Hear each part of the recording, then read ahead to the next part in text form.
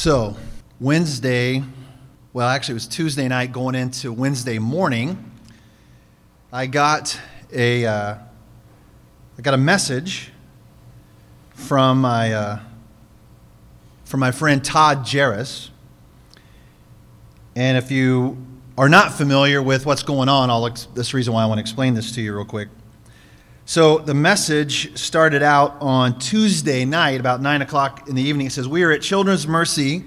Landon, their 4-year-old little boy, has been having severe headaches with vomiting, and this has been happening since Friday, trying to find out something." 9:12, I said, "We will get on it. We'll put it on the prayer chain as soon as possible. And do you want me to come?" He said, "No, we're just waiting to hear. I'll let you know when we find something out." I said, "Okay." About 3 hours later, I had a message that said, "We are still here. So we're still waiting to hear something out." And then in between that message and a phone call came in, before my reply, a phone call came from the chaplain at Children's Mercy Hospital, which is the first time in all the years of ministry I've ever had this happen to me. The chaplain called and said, the Jarris family just found out some discouraging news about their little boy. Would you be able to come? They're requesting that you would come. And I said, "Absolutely, I'll be there as soon as I can possibly get there." So I get dressed, I take off, I'm headed down to the hospital, and about 72nd Street, I get a phone call from Todd's mother-in-law, so Megan, Todd's wife's mom. I said, "Have you already left?" I said, "Yeah, I'm already on my way, but I'll come back and get you if you need me to." She said, "That'd be awesome." Turned around, went back, picked her up, and we get down to the hospital to sit with, to cry with, to pray with this family who's been given a devastating diagnosis. Their 4-year-old little boy's been diagnosed with leukemia. And at that particular point, they don't know all the specifics. You just know that your child has cancer. And what do you think? What do you do? What do you say? And as a dad, you just feel helpless as your child is this sick. And it was a hard night. It was a long night. It was one of those nights where I'm grateful to be a pastor. It's a challenge and a struggle at that particular point to be a pastor, but I was grateful that I could at least be there with the family, though I didn't really have words that were adequate at that particular point. And so I sat with Todd, I hugged Megan, I rubbed my fingers through Landon's hair, and we just prayed. And that's what we've been doing since. And so you see these orange ribbons. They are ribbons to remind us to pray for Landon. The good news through all of this, there is some good news, is that the type of leukemia that he has is treatable. It's going to be a long process. They've already weathered some pretty difficult storms. It's going to continue on. So we're going to need to continue to lift him up in prayer. So you probably have seen videos online to Landon. And so this morning, I want you to be a part of a video for Landon. Okay, so here's what we're going to do. When I point to you, I just want you to cheer, all right, as loud as you can possibly cheer, okay? We're going to cheer for Landon. So I'm going to introduce this. All right, hey, good morning, Landon. This is Pastor Brady. First of all, we miss you so much here at church. I'd love to see you running through the hallways. One of these days it's going to happen. But I have some people here that are going to say something exciting. They're going to cheer for you. So hold on just a minute. Get turned around. Go.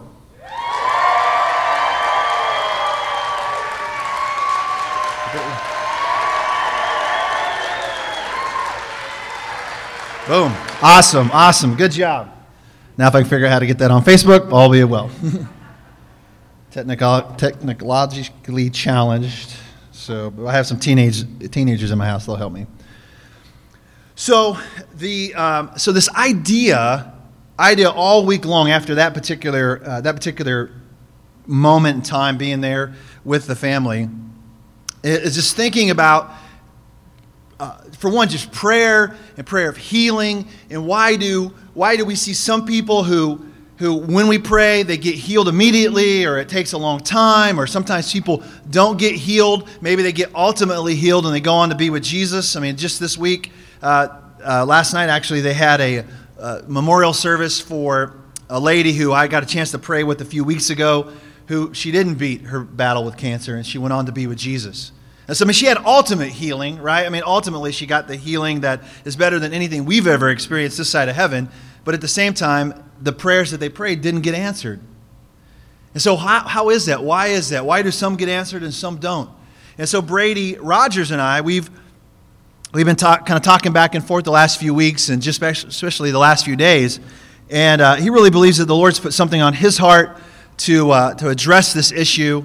And so you're gonna get 2 Bradys for the price of 1 today. All right, 2 Bradys for the price of 1, and hopefully you can handle all that. I know it's a lot of Brady all at once, but he's going to share here in just a little bit. But I wanted to let you know, for me personally, I was praying, and I got this thought in my mind of, okay, so last week we celebrated the death and resurrection of Jesus. Jesus then stayed on the earth. Several days later, or after that, he preached and he taught and he healed, and then he went and he ascended into heaven to be with the Father. And then someday Jesus is going to come back, and we're going to experience this world is going to experience a healing like you've never seen before. So in the process of waiting for that to happen, the disciples then began to gather together. They prayed. The church was born. And as a result of that, they began to do ministry wherever they went. And so I remember this story in Acts chapter 3. So if you have a Bible, Acts chapter 3. And in this story, Peter and John are going to church, and they're going to pray.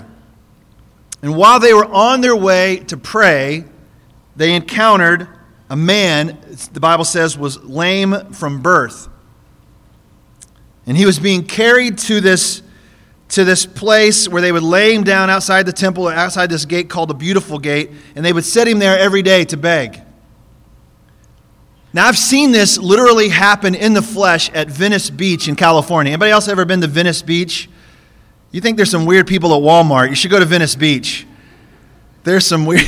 Literally, it's funny. Yesterday, I was walking out of Target, and I heard this guy and this girl say, "Honey, we're not. What do you say? It's like we got to go to Walmart. There's our type of people there." I'm like, "What do you mean by that?" Anyway, side note. So I saw this man in Venice Beach. They would just set him down. He didn't have any arms or legs, and he would dance around. They'd put on music, and he'd dance around to make money. And so I think about this every time I think about this story. They set this guy outside this place called the Beautiful Gate to ask alms of those entering the temple. Seeing Peter and John about to go into the temple, he asked to receive alms. So he asked them for money. And Peter directed his gaze at him, as did John, and he said, "Look at us." And he fixed his attention on them, expecting to receive something from them. But Peter said, "I have no silver and gold, but what I do have I give to you. In the name of Jesus Christ of Nazareth, rise up and walk." And he took him by the right hand and raised him up, and immediately his feet and his ankles were made strong. And leaping up, he stood and began to walk and entered the temple with them, walking and leaping and praising God. And all the people saw him walking and praising God and recognized him as the one who sat outside the gate called Beautiful. And he was the one that was asking for alms. And they were filled with wonder and amazement at what had happened to him. Filled with wonder and amazement. And while he clung to Peter and John, all the people, utterly astounded, ran together to them in the portico called Solomon's. And when Peter saw it, he addressed the people, "Men of Israel, why do you wonder at this? Why do you stare at us as though by our own power or piety we have made him walk? The God of Abraham, the God of Isaac, and the God of Jacob, the God of our fathers, glorified his servant Jesus, whom you have delivered over and denied in the presence of Pilate, when he had decided to release him. But you denied the holy and righteous one and asked for a murderer to be granted to you." Remember last week we talked about Barabbas being released? So Peter is just reminding them of the story. And isn't it amazing? We have been reminding people of this story for centuries since then, because there's still power in this story. It says, "But you denied the holy and righteous one and asked for a murderer to be granted to you, and you killed the author of life, whom God raised from the dead. To this we are witnesses. And in his name, by faith in his name, has made this man strong, to whom you see and know, and the faith that is through Jesus has given the man this perfect health in the presence of you all. And now, brothers, I know that you acted in ignorance, as did also your rulers. And I love where Jesus on the cross said, Father, forgive them, for they don't know what they're doing. And that is ignorance, when you just don't know what you're doing. And Jesus asked for them to be forgiven. He says, repent then. And I'm sorry, I'll go back here.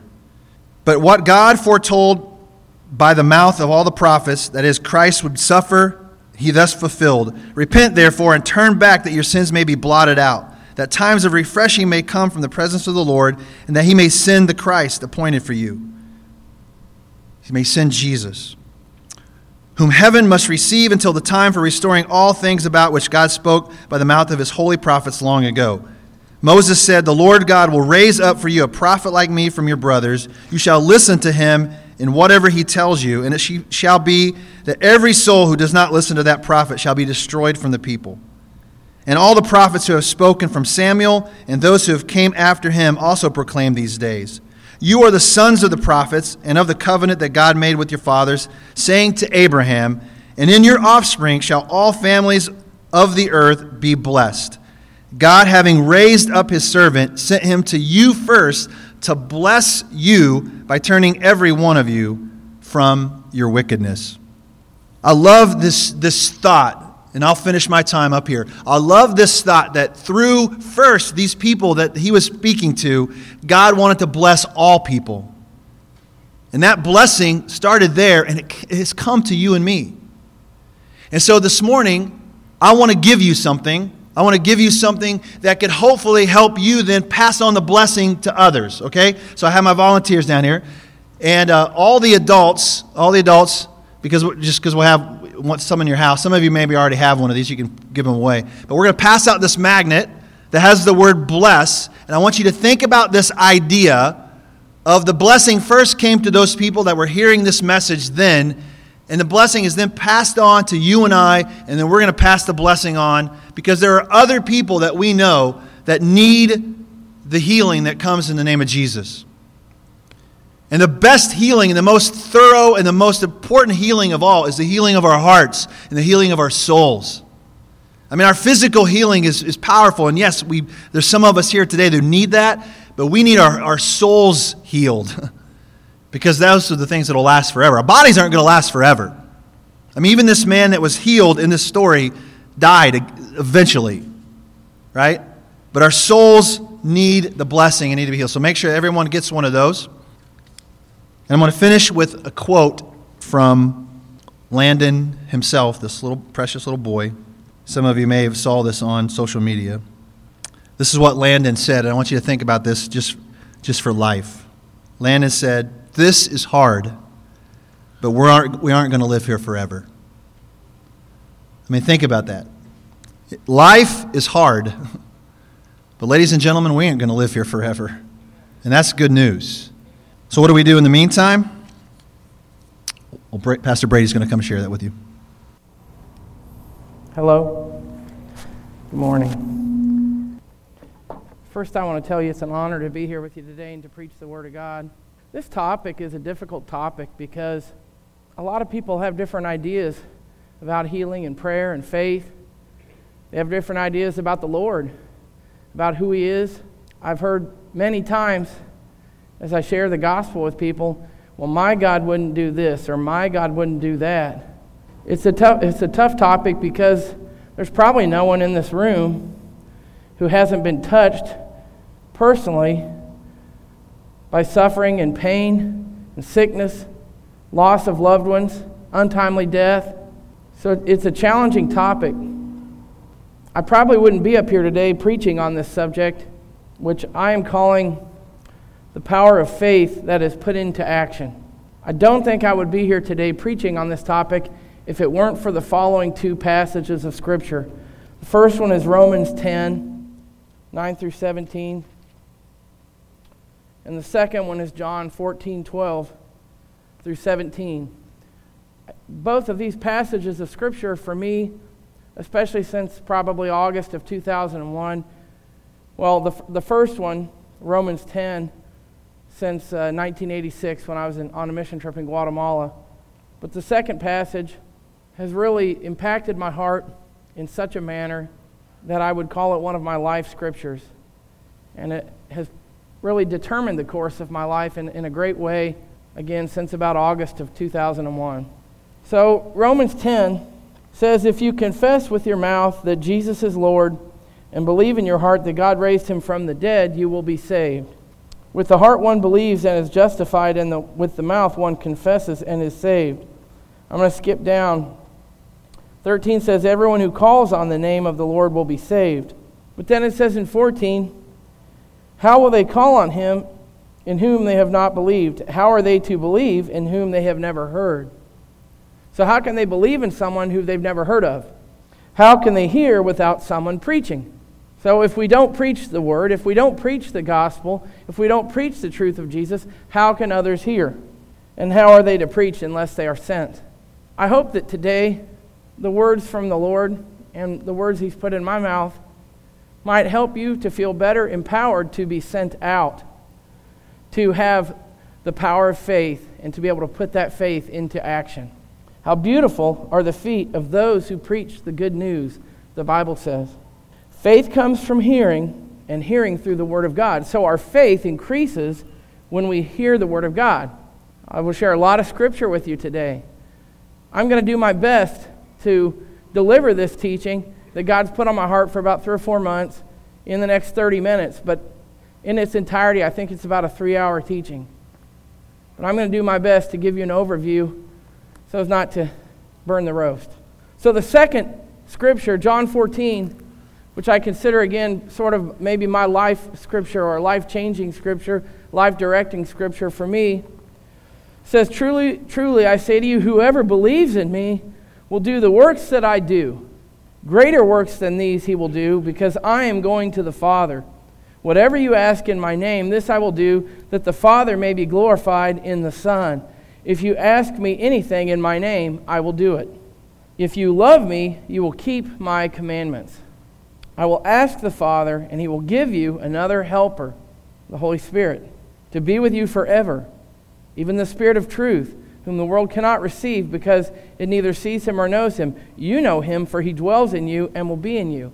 So I've chosen to believe what that Scripture says in such a way that it determines my days. It determines how I treat most days. I won't say every day, but how I treat most days, because I truly believe that Christ dwells in me. And if you have confessed Jesus with your mouth and believe that he is Lord, he also dwells in you. And so you may be empowered then to do all these wonderful acts and adventures in faith and to see the presence and the hand of the Lord move in such a way if you simply believe. That was my introduction. I want to start out with Mark chapter 4. Jesus had come, he said to them, let us cross over to the other side. So they were going to cross over to the other side of the water. And leaving the crowd, they took him with them in the boat, just as he was. So Christ was in the boat with his disciples. Verse 37 says, a great windstorm arose. The waves were breaking into the boat so that the boat was already filling. Have you ever been out in the ocean in a small boat so far that you could not see the shore? Has anybody ever done that? Show me your hands. I've done that a couple times down in Mexico, once many, many years ago. It's very intimidating, frankly, to be out in a 14-foot boat, out in the middle of the ocean, and you're so far away you can't see the shore. Let alone if the waves are breaking in such a way that the water then begins to come into the boat and you are fearing that the boat is going to tip over. I'm sure they probably didn't have life jackets. I'm quite sure they didn't have the Coast Guard to come rescue them. And so that would be really, really a traumatic experience, don't you think? So this great wind raises up. The boat's filling. Jesus was in the stern, it says, asleep on a cushion. So here's the Lord just kind of over here sleeping. And they woke him and said, Teacher, do you not care that we are perishing? Do you think perhaps that in the last few days Todd or Megan have said, Teacher, don't you care that Landon may be perishing? When I was 18 and my brother was 19 and he had a car accident and was in a coma for 31 days, And that first night, the doctors told me he probably won't make it through the night. And I literally spent the entire night walking up and down the hallways, crying out to the Lord, praying for my brother, and in a sense saying, Lord, don't you care that he's perishing? It says in Psalm 139 that the Lord knows your thoughts from afar. The Lord knows your words before they come out of your mouth. The Lord knows what's going on when you get up in the morning, and He knows what's going on when you go to bed at night. It also says that He even knew you when you were in your mother's womb. So yes, He knows what's going on with Landon. He knows what's going on in your life. He knows what happened when my mom suffered with brain cancer for 6 months and died at 58 years old. He knew it. He awoke and he rebuked the wind. And he said, peace, be still. And I would say that to you today. If there is a storm brewing in your life, of whatever kind, whether it's your health or your finances or your relationships or loved ones around you, I think what the Lord would say to you is, peace, be still. The wind ceased and there was a great calm. He said to them, why are you so afraid? Have you still no faith? You see, fear and doubt, I believe, are the opposite of faith. And many times they are the enemy of faith. Jesus says, don't be anxious about anything. Don't worry about anything. That's not always easy, is it? In Mark chapter 5, there was a woman who was sick for 12 years. She had suffered under many physicians, so the doctors couldn't help her. It said her condition grew worse. She had heard the reports about Jesus. Have you had the opportunity to report to others about Jesus? It's really fun. Have you yourself heard the reports about Jesus? Is there someone in here today who perhaps hasn't heard the reports about Jesus or hasn't heard them in such a manner that you don't have enough faith to believe? I hope after today you'll have more faith, because I want to get a chance, if I have time, to share lots of reports about Jesus. This woman had so much faith, and all she had was reports about Him. I don't think she'd met our Lord yet. If I even touch His garments, I will be made well, she said. That's pretty awesome faith. If I just walk up and touch this guy's clothes, I'm going to get better. Immediately, the flow of blood dried up, and she felt in her body that she was healed of her disease. And Jesus perceived in Himself that power had gone out from Him.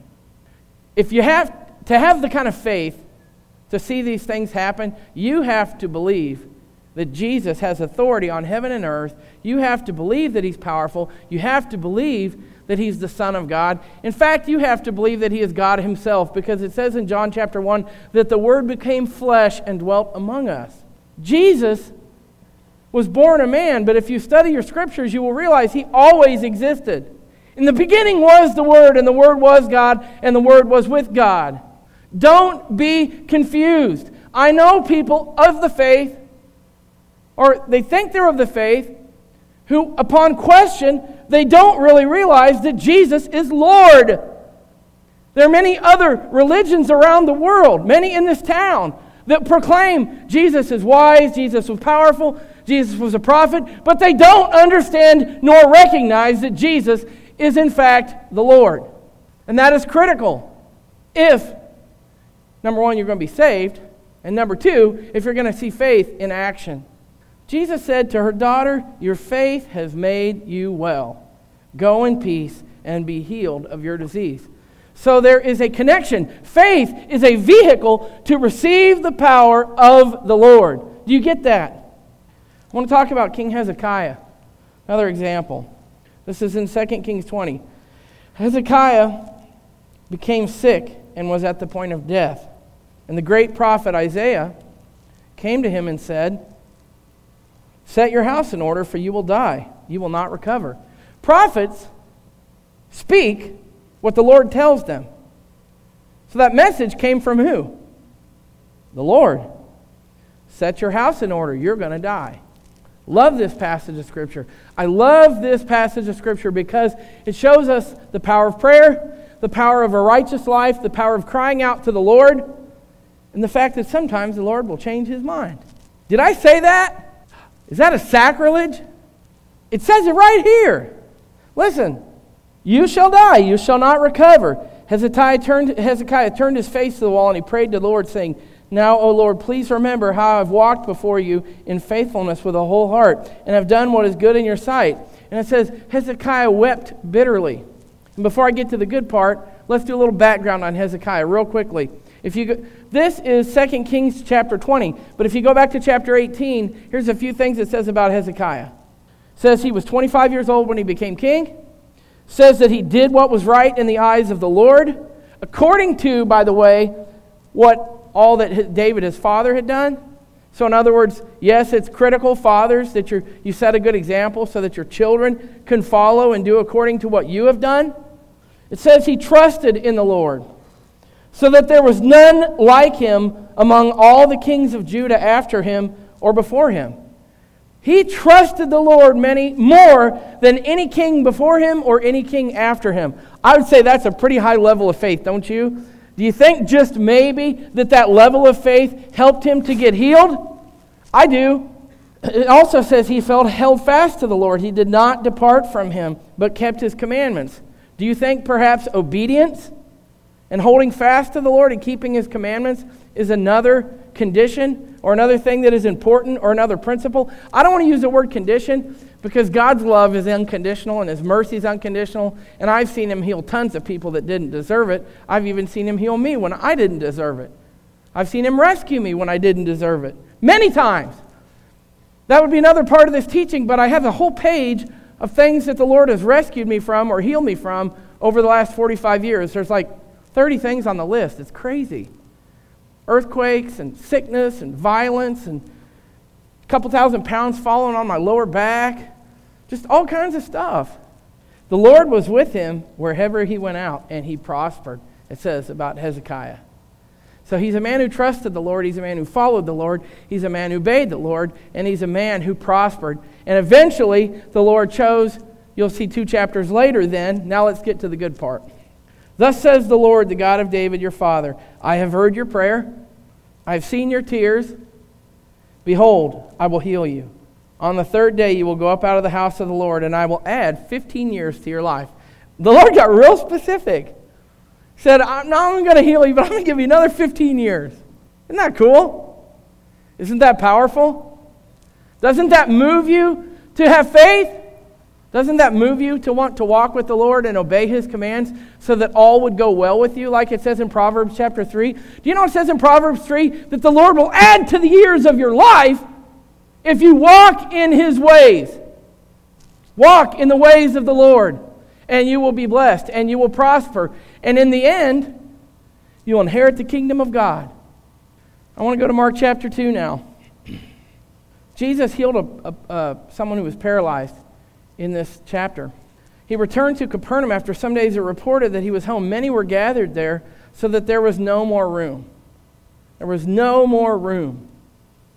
Not even at the door. He was preaching the word to them, and they came, bringing him a paralytic, carried by 4 men.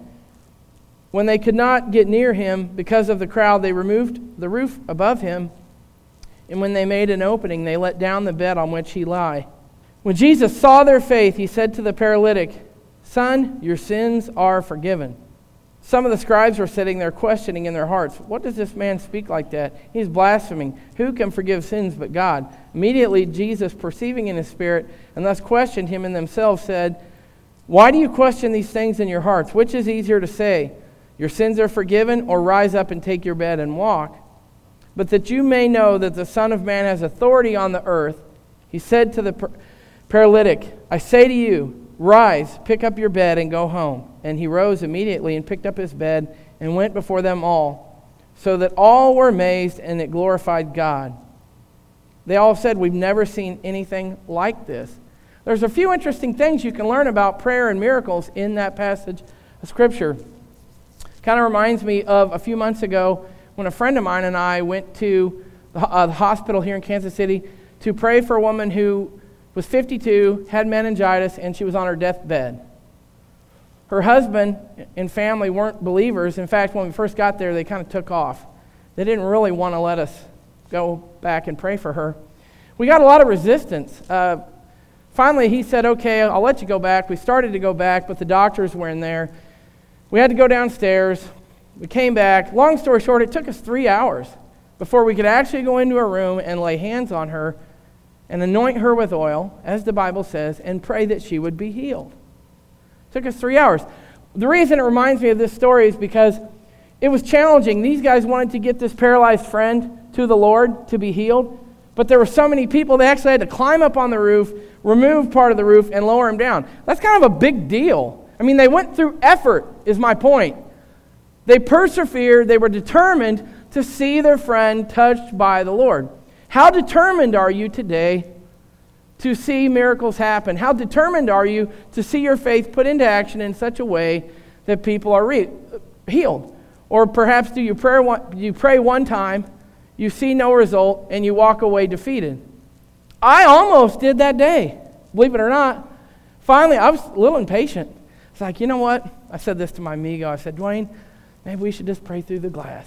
Well, good old Dwayne, quiet, humble man that he is. I don't know, Brady. You know what it says about the laying on of hands. Don't you think we should wait around? I said, yeah, you're right. So we waited like another hour, and then we finally got to go in there and lay hands on her. A week later, I had sent a text to her sister. There had been no change. We prayed for her again. And the very next day, and when I talked to her, she said, we're actually having to look into long-term care. She's not responding. There's no activity going on in her brain. We're trying to make some determinations. So we prayed for her again. The next day, she rose up in her bed. She was squeezing people's hands, nodding yes and no. And the day after that, she was talking and she was eating. Sometimes God heals immediately.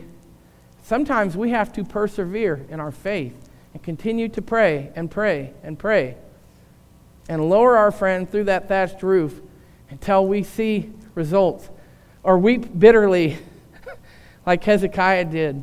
When was the last time you fell on the floor and you had such compassion for someone who was sick that you were weeping as you cried out to the Lord to rescue them?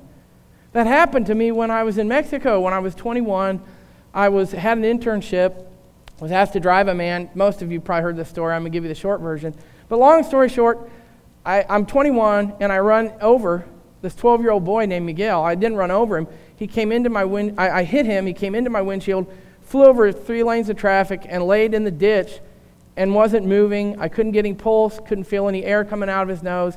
And so I just fell to my knees, and I cried out to God and said, Lord, please save him. And not 5 minutes later, not 10 minutes later, not 2 minutes later, but immediately that boy sat up. And he said, mi pierna, which means my leg, my leg. And you know, a day later, I found out, after I got released from jail, because in Mexico they have an inquisitory legal system, so you're guilty until proven innocent. If someone is injured in an automobile accident, you can be held criminally liable. But a day later, I got out of jail because, a couple of reasons, but he was okay. He suffered a minor concussion and a cracked femur, and that was it. And I hit that boy going 55 miles an hour going down the highway. He came into my windshield. He flew up over a semi-truck, 2 other lanes, and he landed in the ditch. How many of you know that I saw a miracle that day? How many of you know I saw a miracle that day? A few years ago, I was in Las Vegas going through some training, some tactical training, and a man in his early 60s who was a few feet from me fell to the mat, day 2 of this class. The day before, I'd met this youth pastor.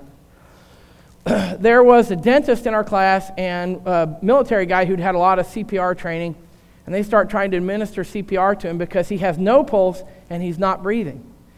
And the ambulance took like 20 minutes to get there. I grabbed this other pastor. I said, listen, dude, we need to start praying for him.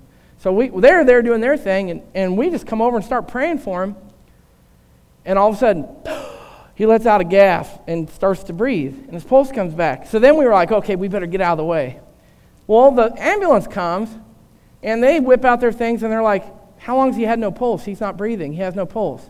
And they're working on him, and the guy working on him looks to the other guy, and it's kind of like shaking his head, and we're like, oh, we better go back and pray some more. So we go back, we're praying some more.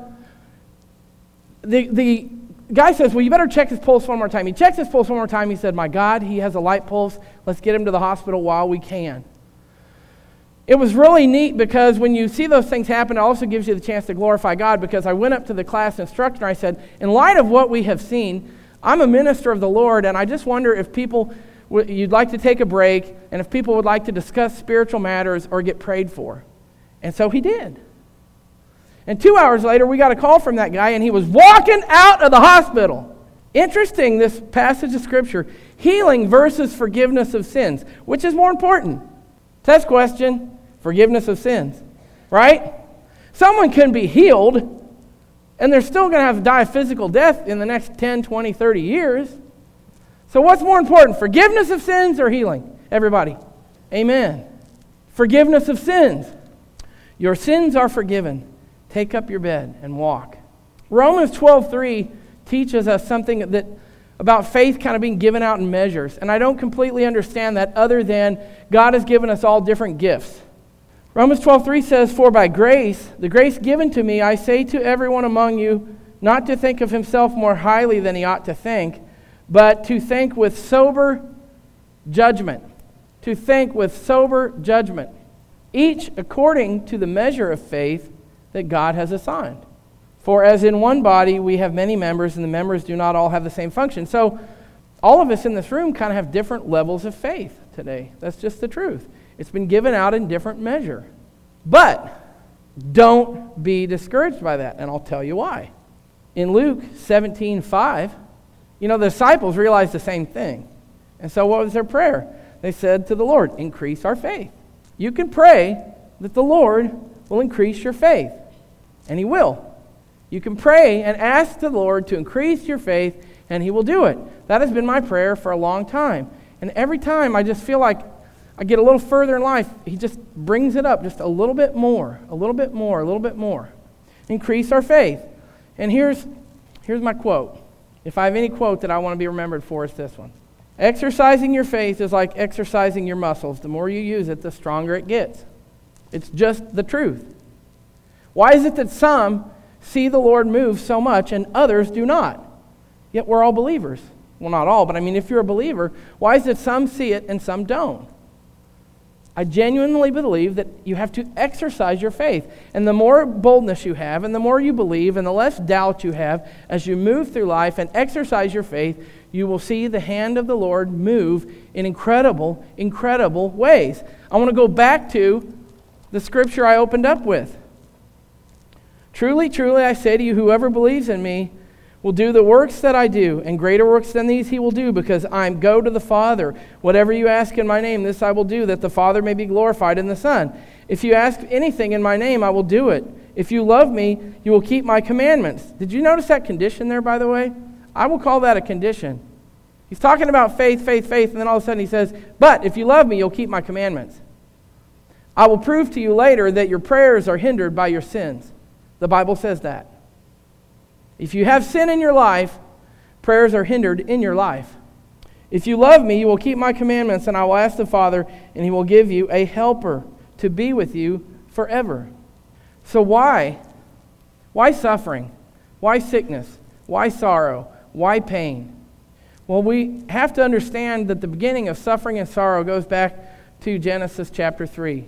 And the Lord said to Adam, because you have listened to the voice of your wife and have eaten of the tree which I commanded you, you shall not eat of it. Cursed is the ground because of you. In pain you shall eat of it all the days of your life. Thorns and thistles it shall bring forth to you, and you shall eat the plants of the field. By the sweat of your face you shall eat bread, till you return to the ground, for out of it you were taken, and for you are dust, and to the dust you shall return. So that is the beginning of suffering and sorrow in the history of humanity. But Revelation 21:3 reminds us that this will all pass away. So Genesis talks about when it comes in, and Revelation reminds us of when it goes away. Thank the Lord. Revelation 21:3 says, and I heard a loud voice from the throne saying, behold, the dwelling place of God is with man. He will dwell with them, and they will be His people, and God Himself will be with them as their God. He will wipe away every tear from their eyes, and death shall be no more. Neither shall there be mourning, nor crying, nor pain, for the former things have passed away. Why else do we see it, perhaps? Another one I believe is so that God may be glorified. John 11, if you want to mark this down. John 11, 1 through 4. To get this scripture, by the way, I'm going to point something out to you. You have to understand something. We are a self-centered people. And oftentimes we think that God exists for us, and that is not true. I'm sorry to tell you that. But we exist for Him. Our existence is to glorify God. Our existence is that our life might glorify God. Well, how can God be glorified through pain and suffering? Well, a couple ways just to think. Here's one example. You know, when they told my mom that she was dying of cancer, the intern really, really messed up. Because the doctor had not even come in and told her that yet. The intern comes in, and my dad wasn't even at the hospital. And my dad had told the doctor, when you give, I want to be here when you share the results of your exams with my wife. Well, this stinking nurse assumed that the doctor had already come, and she's just coming in all matter of fact, talking to my mom about her terminal cancer. And my mom says, what do you mean? Go get my doctor. But you know what was amazing? There was also a terminal patient with her in that room, and they were so amazed by my mom's strength, and they were so amazed by the way she took that note. You know, that very day she led that person to the Lord. That very day she led that person to the Lord. And by the way, I had the privilege to lead a few people to the Lord who've been in my family for years at my mom's funeral. When we are healed, the Lord is glorified because people see the power of the Lord, and even in our death, the Lord can be glorified. And let's face it, my mom today is in the presence of the Lord. We miss her, but I doubt she misses us. She wouldn't come back if she could. She just wouldn't. You always have to remember the last chapter in the book before you go jump into conclusions. You don't realize how wonderful heaven is. If you could just step through the door all of a sudden, then the pain and the suffering that you go through here temporarily versus what you're going to get to do for eternity sort of minimizes all this. And I'm very careful to say that because I don't want to minimize anything that you may be dealing with in your life in terms of sickness. I don't want to minimize that. It's terrible. It's awful. And in fact, when we're done today, if you're suffering with something, I want to give you the chance to come up and get prayed for, and perhaps the Lord will choose to touch you today. John 11 says, Now a certain man was ill, Lazarus of Bethany, the village of Mary and her sister Martha. It was Mary who had anointed the Lord with ointment and wiped his feet with her hair, whose brother Lazarus was ill. The sister sent to him, saying, Lord, he whom you love, which by the way, do you know that the Lord loves you? When I talked to Todd on the phone the other day, I reminded him, I said, Todd, I can't even imagine how difficult this is. All the things I've been through, I have not been through this. And I hope to never be through this. But I want to remind you of something. No matter how much you love Landon, the Lord loves him even more. You get that? In this case, though, Jesus heard this and he said, this illness does not lead to death. It is for the glory of God, so that the Son may be glorified through it. It also says in James chapter 1 that we are made perfect and more complete when we suffer. Count it all joy, my brothers, when you meet trials of various kinds, for you know that the testing of your faith produces steadfastness. And steadfastness may have its full effect, that you may be perfect and complete, lacking in nothing. I know for myself, had I not been through some of the suffering I've been through in my life or my loved ones, I would be much less of a person than I am today. And I still have a lot to grow. But had I not seen the Lord do miracles, I wouldn't be out letting Christ dwell in me, representing Him where I go, and getting to pray for others and seeing them healed. And so when I go through this suffering, when you should see my buddy Dwayne today. You guys, many of you know of Dwayne Johnson, have prayed for his boy Isaiah, or his grandson, 4 years old. He almost died several times over the last 3 months, and the Lord has healed him. And the Lord has brought him out of sickness and death. They couldn't do anything for him at Children's Mercy. They had to send him all the way to Boston. Dwayne and his daughter were there with him for months. And they were told bad news after bad news, but they kept seeing the Lord prevail. Which, by the way, one day while Dwayne was there and he was walking back to the hotel, and he was realizing, gosh, I have all this faith. I wonder if I can pray for myself for just a minute. And his hearing has gotten a lot worse the older he's gotten. And he started praying that the Lord would bless his hearing. And he said, Brady, you know what? By the time I got back to the hotel, my hearing was noticeably better. So we truly are made more perfect and more complete when we suffer. We just are. And something else I would remind you of. Genesis chapter 1 says you were made in the image of God, which means you are eternal. God isn't just perfecting you for the next 50, 60 years. The big goal here is what He's going to do with you for eternity. And again, you have to bear that in mind, or you will never fully be able to grasp why there's pain, why there's suffering, why we're required to grow, why we're required to go through this process of sanctification. How big is your faith regarding heaven? Do you really believe it exists? Do you really believe it is there? You know, one comfort I had in my mom's kind of what I consider untimely passing, from the time she got saved in her mid-30s, she was always talking about how wonderful it would be to be in heaven, how wonderful it would be to be with the Lord. She always talked about that theme. I believe faith is a gift from God, but I also believe there's some inheritance that we get out of that, and I believe I got the inheritance of faith from my mother. She was a very, very faithful woman. In Psalm 119, the psalmist says, "It is good for me that I was afflicted, that I might learn from your statutes." In Romans 5:3, it says, "Tribulation works out patience." In Revelation 3:19, we're reminded that those whom I love, I reprove and I discipline. So be zealous and repent. In Isaiah 59, we learn that sin causes God to hide His face from us.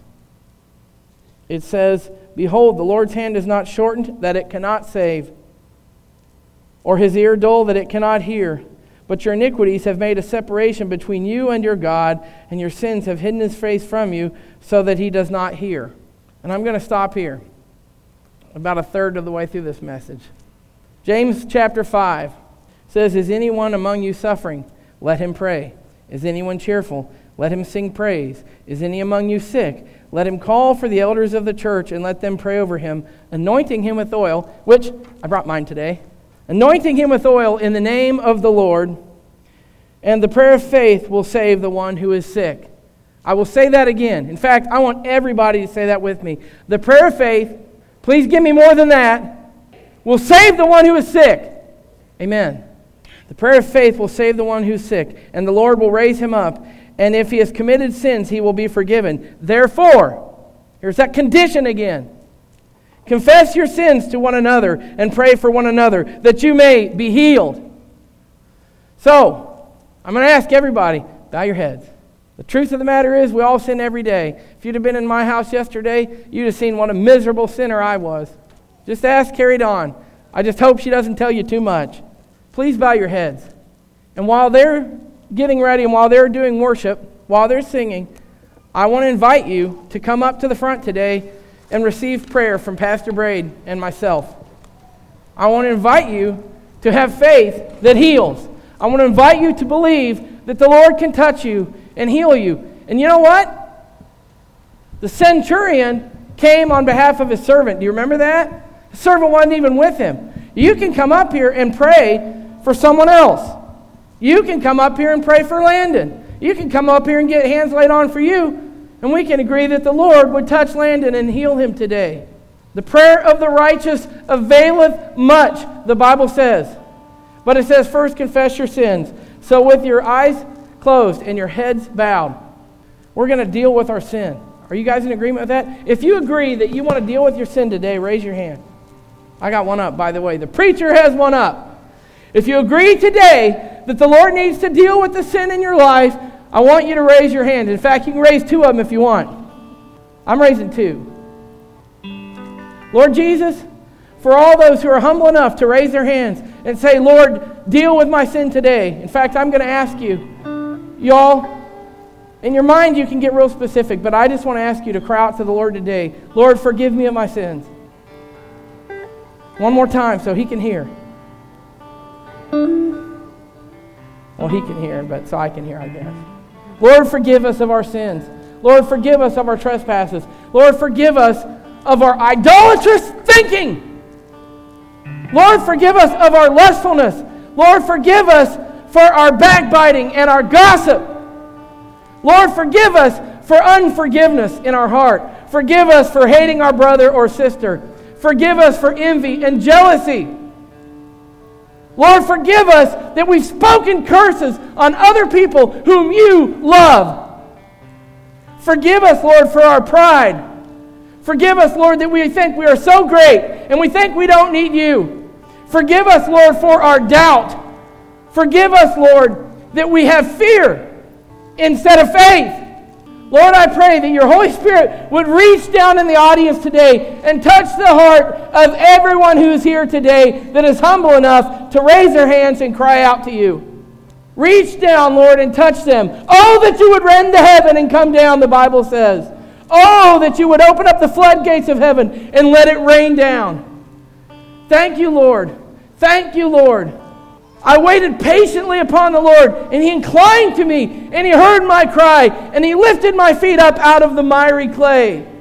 Oh, Father God, now if there's anybody who wants to have a little more faith and a little more zeal, and maybe remove the thatch off of that roof, get up out of your seat and come down to the front. Show the Lord a little bit of effort, if you would. Show the Lord that you want to seek Him. If you want to be prayed for today, get out of your seat, get off your keister, and come on down. Amen. Amen. Thank you for your faith. Amen. Amen. Amen. First of all, I want to say a corporate prayer for Landon. Will you guys agree with me? Will you just reach your hands up here as we pray for Landon, please? Lord Jesus, we lift up that precious baby boy to you today. We know that there is no one who loves him more than you love him. We know, Lord, that you are merciful and compassionate and full of love. We pray, Lord, that you would touch him today. We pray, Lord, that you would heal him today. We pray, Lord, that his blood would be blessed, that any cancer that would be going through his blood system would be touched and healed today in the name of Jesus. There's power in the name of Jesus. I want to ask everybody to say, heal Landon in the name of Jesus. Will you say that, please? Do you know that Jesus says when two or more come together, I am in their midst? I don't know what it is about the power of believers coming together, but it is powerful. Lord, heal Landon in the name of Jesus. We cry out to you, Lord, and we thank you for his life. If there is anyone else who is sick today that is not up front here, but that you have them guarded in your heart, I just want you to speak their name out right now, just between you and the Lord. But just reach your heart out and speak out their name. Lord Jesus, we ask you to heal the sick. We ask you to heal the unsaved, their sin condition. We ask you to move in their life. We pray for their souls. In fact, I'm going to have one more altar call. You all knew this was coming. But if you have never, ever publicly confessed that Jesus is your Lord, that He is your Savior, Jesus said, if you confess me before men, I'll confess you before my Father in heaven. So I want to give you the chance to come down today and just say, Jesus, this is my public confession of faith. I'm going to stand and be counted among those who say that Jesus is Lord.